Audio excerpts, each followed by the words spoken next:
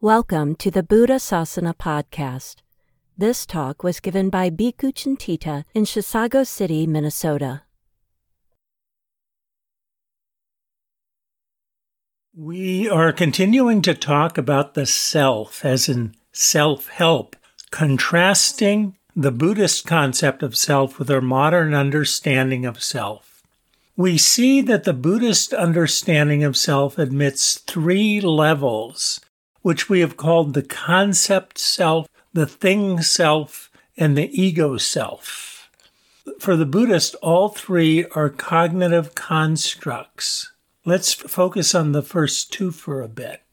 The Buddhist idea of non-self is widely considered to be difficult to grasp. Instead, we're convinced that there is a thing self. So let me offer an analogy. A nation, Estonia, Indonesia, Thailand, the USA, etc., also seems to be a thing. After all, it has an economy, it has defined borders, and a territorial landscape. It can print money, go to war, tax imports and citizens.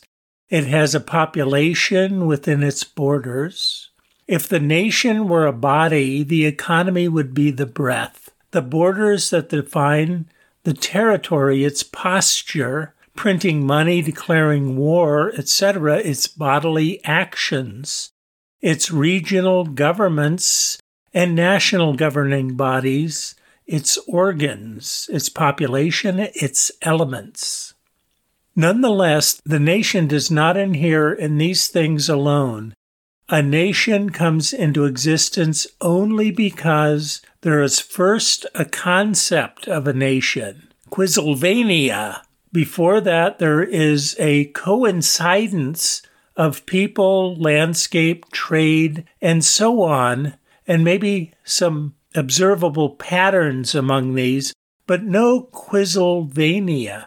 Once we have the concept, we reify the concept into a thing that exists, such that there are Quizilvanian borders and Quizilvanian people and so on. Then we are free to create additional things like Quizilvanian currency and laws in relation to the thing nation we have created. The point is that the concept precedes the thing, not the other way around, which is to say the thing does not have existence from its own side, that is, objectively or independent of human conceptualization or cognition.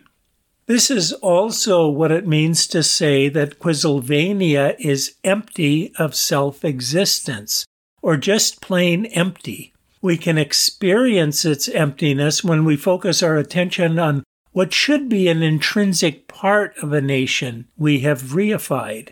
For instance, if we go deep into the wilderness of Quizilvania and arrive at its border with Bumbleland, we expect the ground beneath our feet to become blue or something.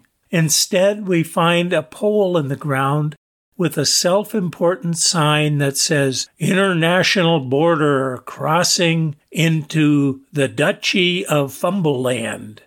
We wonder, that's it? A sign in the ground? It isn't even firmly grounded, so we try to shore it up a bit with our foot. We then realize how artificial Quizilvania really is and how we've reified it beyond the reality of the situation. And this reification has caused us to expect something a little bit more substantial than a sign sticking in the ground. Quizilvania is a cognitive construct. So is the self. Why do we care about this as Buddhists? Because when we presume the substantial existence of something, we become really stupid. Bumbleland, like Quizilvania, is made up. But that does not stop us from blaming it for such and such, needing to bomb Quizzleland and for Quizzleland to bomb Bumbleland in retaliation, each for being an access of evil, as if countries were substantial things with human-like qualities like agency, blame, good and evil intentions, and not something just made up. Meanwhile, it's people, not the made-up nation, who are really being bombed. We might also take note of the human tendency to ground reified things more thoroughly in reality, perhaps to hide the points of difference between myth and reality. There is something disconcerting about running across a sign arbitrarily in the wilderness declaring itself to be the inviolable border of the great Quizzlevanian nation. We would rather see a fence or a wall with border guards and protocols for crossing the border. We would also like to hear the people contained within such borders uniformly speaking standard high Quizzle and saluting the Quizzlevanian flag as one. Making these true would ground Quizzlevania more firmly in reality, and finally convince us that this Quizzlevania thing really exists. But can we go on to declare Quizzlevania to be the land of the deregulated, home of the stout-hearted, to have a national interest, and to have been made for you and me? Remember, last week we talked about lack as the terror of not being real, and the consequent impulse of people to take measures to ground themselves in reality, to convince themselves that they are really real. This would seem to be the same thing. When the nation reverts to a mere concept, we try to shore up the nation thing. When the self reverts to mere concept, we try to shore up the thing self. Buddhist practice takes us in all its radicalness in the opposite direction. We don't shore up the thing self or try to ground it in reality. Rather, we intentionally undermine and deconstruct the thing self to recognize it for what it is, not just intellectually, but at a deep experiential and perceptual level, as an empty concept. This goes against the stream of the untutored worldling. Why?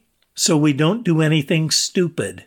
The practice of non-self is to remind ourselves to quit reifying our concept self, to avoid constructing the thing self that gets us into so much trouble, and upon which the ego self is built, which is ultimately the source of the human dilemma, of our stuckedness in samsara, of our sense of lack.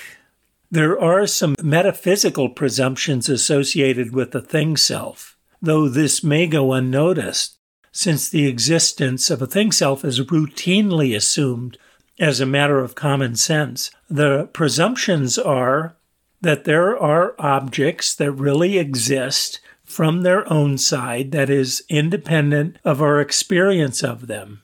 Secondly, that the thing self is one such object. Thirdly, that the thing self enters into relations with other objects which affect the qualities of the objects involved, including their existence. In particular, we are convinced that there is a world out there that is much more substantial and reliable than turns out to be the case. We're convinced it exists independent of our own minds, that its objects are permanent or relatively fixed until one object acts on another, in a kind of billiard ball model of reality. We are also convinced that what we experience as real is real and accurately reflects how the world is before we experience it. There are practices in Buddhism that undermine these notions. Most prevalent is simply to bear in mind the three signs: impermanence, suffering, and not self in our experience of the world. In this way, we tend to see the world as fluid, highly contingent, always changing, unreliable, without a fixed self at the center, and as subject to suffering wherever we let the thing self reemerge in a world of change. Moreover, the practice of attentive observation in accord with the Dharma, taught as Satipatthana, is primarily concerned with deconstructing the thing self. I just gave a long series of talks on Satipatthana, focusing on the practice of internal analysis at the heart of the Satipatthana in this regard. I will briefly summarize the relevance of the Satipatthana to undermining the thing self in a couple of weeks. So, let's turn for the rest of today's talks to our other ongoing story concerned with how the self has been conceptualized in Western thought. People pretty much consistently endorse a thing self throughout the world. It's the Buddha's rather unique innovation to challenge the substantial existence of a thing self. But the ego self comes in all shapes and sizes and is very much under the influence of cultural trends. Many scholars have pointed to a quite remarkable evolution of the ego self in European history from the Middle Ages to the present that has led us through a series of stages, one conditioned by the one before. These stages are medieval society, before these changes happened, then the Protestant Reformation, then the European Enlightenment, then European Romanticism, and then various modern expressions, bringing us up to the present. In medieval society, as I understand it, religious life was not very distinguishable from everyday community life. God was everywhere. Life was full of ritual. There was, however, an encouragement of introspection and individual transformation. The convention of private compulsory confession can be seen in this light. Also, the flourishing of a monastic community. Faith in material progress, forward thinking toward a better future, developed during this period in preparation for the second coming. It should be noticed that there was a lot of political tension between the church, based hierarchically in Rome, and temporal authorities like kings and rulers of local fiefdoms. Tension resolved in different ways at different times, sometimes with temporal rulers appointing local bishops and so on. Charlemagne appointed the Pope, for instance. Often temporal authority was considered to have been granted by God, divine right of kings, and so on. At other times, the Pope and the Church dominated. The Protestant Reformation is marked most famously with Luther's posting his 95 Theses on a church door in 1517 as a response to his perceived corruption in the Catholic Church. Protestantism seems initially to have been a radical rejection of religious institutions, any sacred dimension of this material world, of ritual, priests, monks, any religious authority. Protestantism initially got rid of them all. The new atheists have a lot to thank Luther for. However, what it left was a God far above it all and a priesthood of all believers below, in which the individual was endowed with personal spirituality and a direct connection to God. Faith was all important, and Luther also famously translated the Bible, previously only available in Latin, into a widely comprehensible language so that common people would have direct access to its message without the help of the priests. The 30 Years' War followed in the following century. It's often described as a religious war, but from what I understand, it had largely to do with the political tension between spiritual and temporal authority and between competing temporal rulers. The Protestant movement was supported by temporal rulers because it diminished the power of the church. It has been pointed out that Protestants often fought against Protestants and Catholics against Catholics, and in fact, the last half of the war, only Catholics were fighting against other Catholics. The European Enlightenment elevated human reason. René Descartes said famously, "I think, therefore I am." This addresses the suspected groundlessness of the thing self by attempting to equate the self with the individual capacity for human reason. This is not considered to be a valid inference in Buddhism any more than it has an economy, therefore Quizylvania exists. The European Enlightenment enhanced the endowment of the individual self to include reasoning. The Cartesian self could rely on its own judgment and standards independent of the social environment.